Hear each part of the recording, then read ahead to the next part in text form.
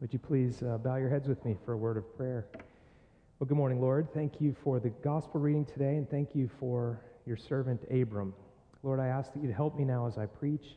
I pray for each one of us, Lord, that you would increase our faith, that you would remind us of your goodness, and that you would help us follow you. I pray this in the name of Jesus. Amen. You may be seated. One of my favorite scholars of Old Testament theology is a man named Tremper Longman. I have several of his books and commentaries. And regarding this chapter, Genesis chapter 15, he reminds himself of when he first became a Christian. He's probably somewhere around my parents' age and was in college in the early 1970s, which, if you were alive then or know about these things, is when the Jesus movement happened. The gospel of Jesus was going like wildfire through college campuses, and people were coming to faith in large numbers in those days. And Tremper Longman says that there was a saying that was part of the proclamation of the gospel, that God loves you and has a wonderful plan for your life. And with that kind of a phrase, people were encouraged to trust in Jesus.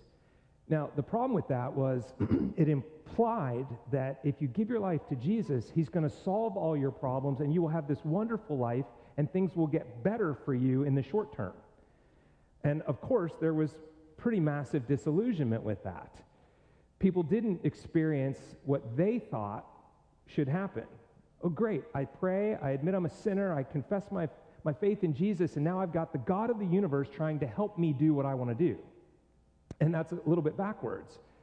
Or maybe some of you, I've pointed this out before, maybe some of you have that verse from Jeremiah 29:11 where God says, "For I know the plans I have for you, declares the Lord. Plans to prosper you and not to harm you. Plans to give you a hope and a future." And that sounds awesome, except that it's yanked out of context and it misses the whole fact that God had just sent them into exile for 70 years to punish them and to help them with a sin problem before he brings them out and relates this incredible, wonderful plan for their lives. So I wonder about you, if you're a Christian, when you first started following Jesus, did you even know there was such a thing as a dark night of the soul? That's what one of the earlier heroes of the faith, St. John of the Cross, wrote a book called The Dark Night of the Soul, where he started to recognize it was a common experience for people. When they become Christians, at first they experience all this really great stuff. They feel God's presence. He answers prayers oftentimes very immediately, and everything is great. And then all of a sudden it seems like he's gone. It's like he's gone dark. The dark night of the soul is actually a tool that the Lord uses to strengthen faith, to test faith, and to mature a new believer. It's very common. And if you don't know that's coming, you might be disillusioned. You might start to doubt. You might start to question, is God even good? Where did he go? He's forsaken me. I remember early in ministry, there was a simple way to help somebody who wanted to follow Jesus, and it was the ABCs of becoming a Christian. You admit that you're a sinner, you believe that Jesus died for your sins to reconcile you to God, and then you commit yourself to follow him. And the problem is that it was missing something really important. So I modified it to be the ABCD, and I said, you admit you're a sinner, you believe that Jesus died for your sins, C, you count the cost of discipleship, and D, then you decide to follow him. And that means you need to weigh, like, if I give him my life, if I decide to follow him, what am I going to have to give up? And at first you start calculating bits and pieces of your life, and then very quickly you realize, oh, wait a minute, this is a 100% decision. I've got to be willing to give him everything. And now I've got to decide, is it worth it? And then when you decide that where else would you turn? He has the words of eternal life. You go, all right, I'm all in, God. I don't know what it's going to cost. I give you everything. And I decide to follow you. See, it's that counting the cost part that people miss. And so when it gets difficult, not if, they start to question God's goodness. Many fall away. They struggle because they didn't know it was coming. Abram is in serious doubt at the beginning of chapter 15 of Genesis. And he's about to learn something that we all have to learn. Life is hard, but God is good. And so let's take a look at this. Why is life so hard for Abram? Well, the very first verse of chapter 15 says this: after these things. Okay, right there, if you're going to be faithful to this book, you have to back up and look at the context. What are these things? After these things, the word of the Lord came to Abram in a vision. Fear not, Abram. Fear not. Why is he afraid? Well, when you look what these things were, he had just gone to war with tribal kings that had banded together to attack part of the land of promise. And in so doing, they scooped up Lot, his nephew, and all of his property and all his people, and they captured him and took him away. Word came to Abram, and he mustered a small army, which, by the way, shows how much he's prospered. He's now got enough to have, it says, 318 men born of his household, so of his servants and of the people he's acquired. He now has 318 men who've been trained in war. They get together, and they go after those kings, and they attack them, a bloody attack. And the details are not really in here, but he wins, and he gets Lot, and he gets all his stuff and brings them back. But why is he afraid? Well, there's probably retaliation coming. Remember, God promised to give him a land, and it turns out that it's full of small kings and tribal lords that are warring with one another. He's in the midst of a fairly hostile place, and he's just committed bloodshed to rescue his nephew. This is not a good scenario. On top of that, he still doesn't have a child. God said, I will give you numerous offspring, and his wife still hasn't had a baby. They don't have a child, and there's this land that's occupied, and now he's at risk of some kind of retaliation from these other kings. You know, when he leaves Haran, up last week we looked at, he was up in like Turkey and the border with modern day Syria, and when he leaves there and goes down into the promised land, it says he's 75 years old. Do you know how old he is when Isaac is actually born in chapter 21? We haven't gotten there yet. He's 100. He's 100. Not only is he way too old to be having a baby, but he's had to wait 25 years for that promise to come true. And I wonder about you and I. How long are we willing to wait on the Lord before we get frustrated and start complaining and despair? I'm going to commission Curtis later. That's Curtis over there. He and his family are here. I'm going to commission him at the end of the service. Curtis is essentially stepping into what was the role that Dan Wolf had to vacate to plant the church up in Portland, Maine. And I said, okay, great, Lord, you're calling Dan to go do this work. Who are you going to send to fill in that full-time position on our staff? Well, Curtis is here now, but like, that's not that long. I mean, it's been a year or so, but I'm like, God, I've been praying for like 10 months. Where are you? 25 years Abram has to wait to get this child. And I wonder what's our duration? The early church thought that Jesus was going to return in their lifetime. And so within a decade or two, when he hadn't come back and they were suffering persecution, they started to despair and be frustrated. So Paul writes about this in his letter to the Thessalonians. He tells them to wait. Probably Paul as well, is starting to expand the potential that this might not happen in the next couple of years. This might be a lot longer. In fact, Peter says, a day is like 1,000 years to the Lord. He's not slow, but he's being patient. In other words, you're going to have to wait on the Lord, just like the Psalms say. Wait. How long, Lord? I have to wait. I have to wait. Now, God does a good thing. Abram is in fear, and God comes and encourages him, and he says, I'm your shield, and your reward will be very great. And then he says, but God, Eliezer of Damascus, one of my servants, is going to be my inheritor, because I don't have a son. And God says right away, no, he will not. Eliezer will not inherit this stuff. And then he gives him an encouraging word. He says, go outside and look at the stars. Number them if you can. Your descendants will be as numerous as the stars. What a great encouragement. He gives him a word that will encourage him. And the scriptures say that in verse 6, Abram believed the Lord, and he counted it to him as righteousness. That's a text that the Apostle Paul will pick up on in Romans and in Galatians to make the point that you don't save yourself. You are saved by God's grace. He's the one who saves you. We have to trust his promises, but it's the promises that save. And when he says, you won't be able to number your offspring, Abram goes, in his heart, he trusts what God says. He believes. And God then counts him as righteous. He's got lots of doubts, though, and questions. Not only, he's questioning God's word. You said something and it hasn't happened, and now I've got all this conflict in my life. Did I misunderstand, or are you not trustworthy?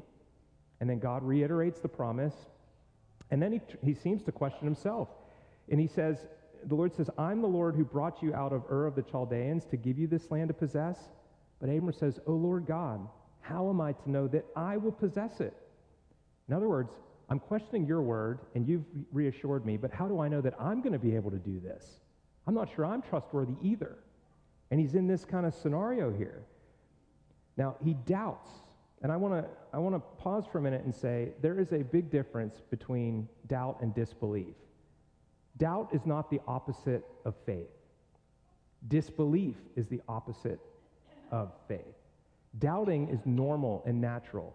Doubting asks questions. Like John the Baptist, when he's thrown in prison, he sends his disciples to go and ask Jesus, are you the Messiah? I thought you were the Messiah, but I'm wondering now, because I'm still in jail, and you haven't wiped out the Romans, and what's going on? He wasn't despairing yet. He wasn't disbelieving. He was doubting, though. He was questioning, and then Jesus gave him an answer from Isaiah 61. Go and tell John the Baptist, look at what you see happening. The blind are receiving sight. People are being set free. They're hearing good news, and he just has to recalibrate God's plan. He does have a wonderful plan for your life. John, it's just going to involve a hard time before you see the true goodness of God. Now, with disbelief, it's not about asking questions. Disbelief comes to conclusions. Are we not right in saying, Jesus, that you're a Samaritan and you have a demon? No, I don't have a demon. Aha, you do have a demon, see? And they've come to conclusions and they accuse him. They're not doubting. They're in full-on disbelief. That's very different than doubt. I don't know if you're watching the Chosen series at all, the TV series where they're putting flesh, if you will, on the gospel, and they're doing a modern version of the story of Jesus. They take a lot of artistic license, but I think it's actually helpful, as long as you read the Bible as well, to see what's added and what's in the scriptures. The story of Nathaniel is an interesting one. He's sitting under a tree, and he's in there. He wants to be an architect, and he's very frustrated because he's failing at it. And he had these grand designs to help God by building these beautiful synagogues, and he's failing. And he cries out, and he goes, God, do you even see me? And there's just silence from heaven. And then a little bit later, he hears from one of the other disciples that, come see this guy. We think we found the Messiah. Where's he from? Nazareth. Can anything good come out of there? And then as soon as he meets Jesus, Jesus says to him, I saw you while you were sitting under the fig tree. And when we read it in black and white, it doesn't have the same punch as when you see a person under the fig tree questioning, doubting, struggling. And it's like immediately Jesus knew what his heart question was and encouraged him. It's very powerful. Abram knows that he's too old to have a child, but he believes that God can do it anyway. There's something a little different in the New Testament when John the Baptist's father hears from the angel that he and his wife are going to have a child in their old age. He doesn't just doubt, he disbelieves. I'm too old to have a baby. And he gets struck mute for 9 months by the angel. Now, it's a thin line between what is doubt and what is disbelief, but we see examples of both. And what we learn here is that Abram has doubts, but he doesn't move into disbelief. He has doubts, but he's seeking understanding, and he's asking God for more to help him understand. Now, he's credited with righteousness because he actually believes the word of God. But he keeps going to God for reassurances and more words and more encouragement. And he gets one that is so incredibly powerful. And it points us to the cross, actually.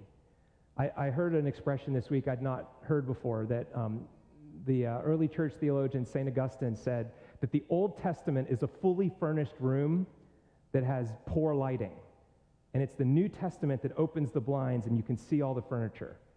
When we see what happens here with this self-cursing oath, it is pointing to the cross and how Jesus dies for our sins. But let me back up and explain that to you. This idea of assuring Abram by entering into a covenant using a custom of those days of cutting an animal in half, multiple animals.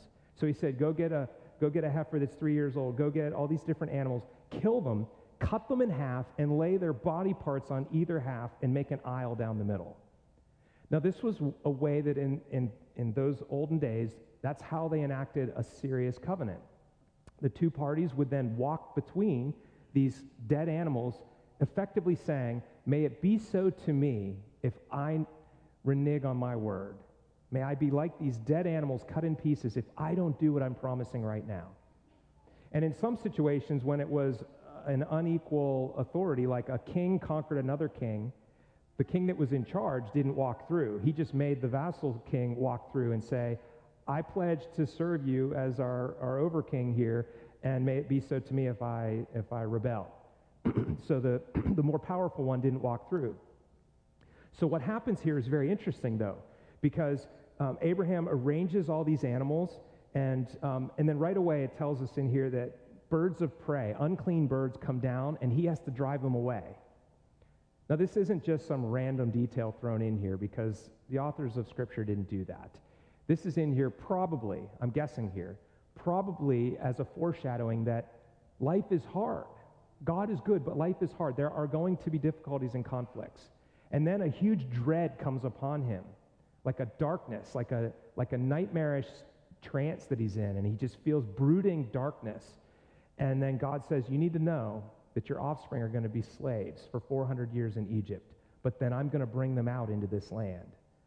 And what's so interesting is, while this is happening,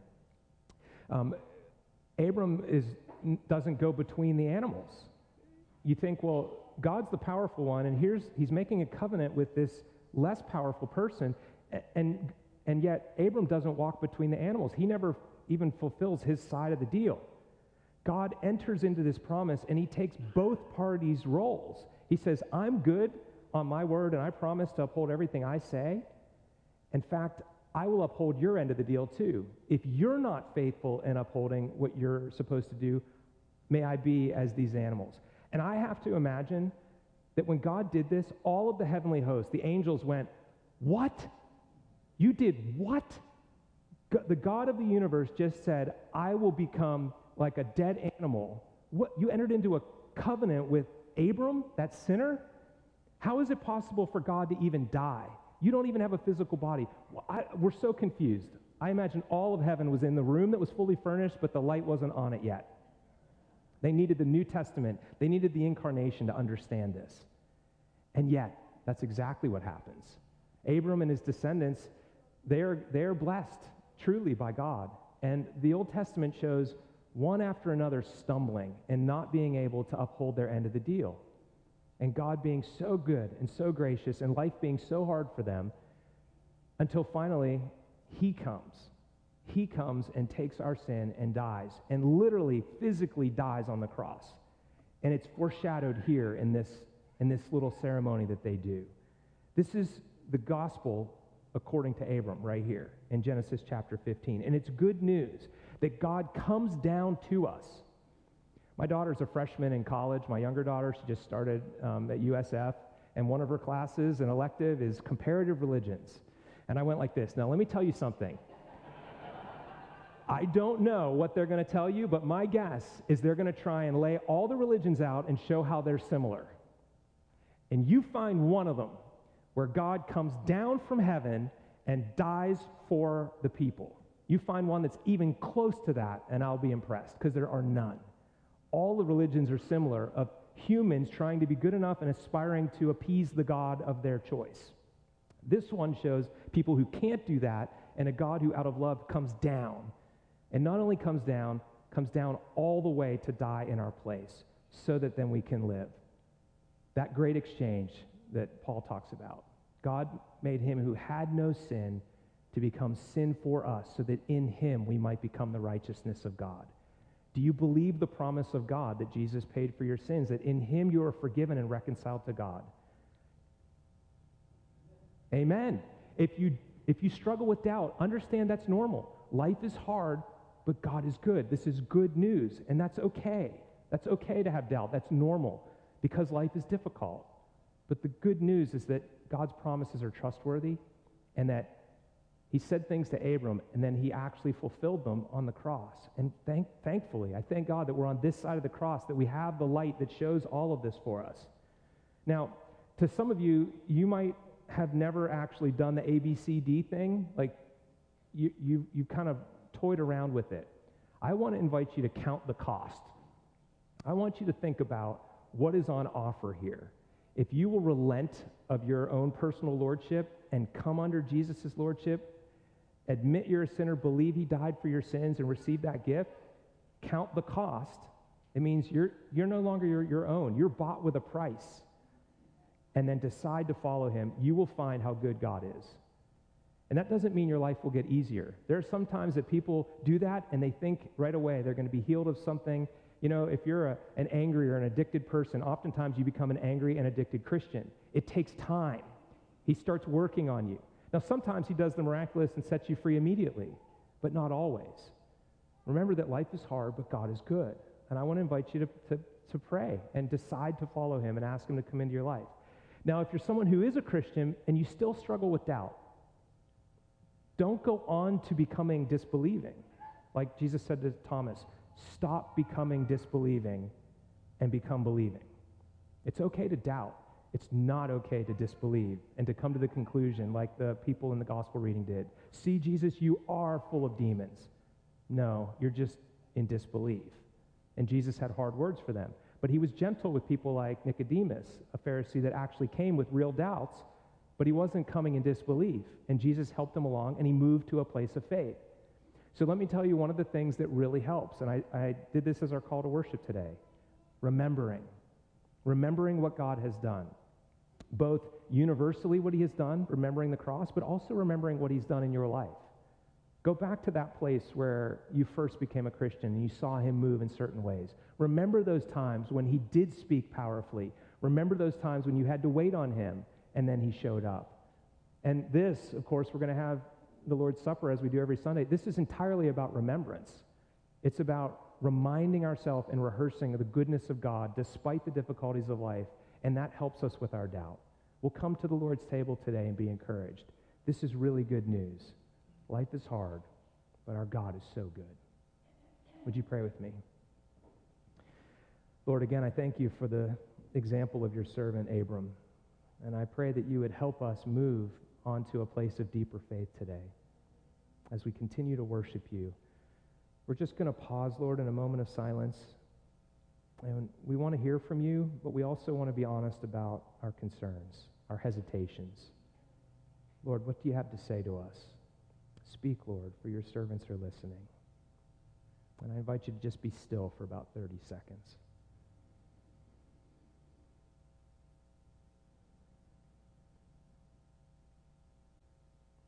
Lord, as we continue in worship this morning, we ask for you to help us. And we pray all this in the mighty name of Jesus. Amen. I want to invite you to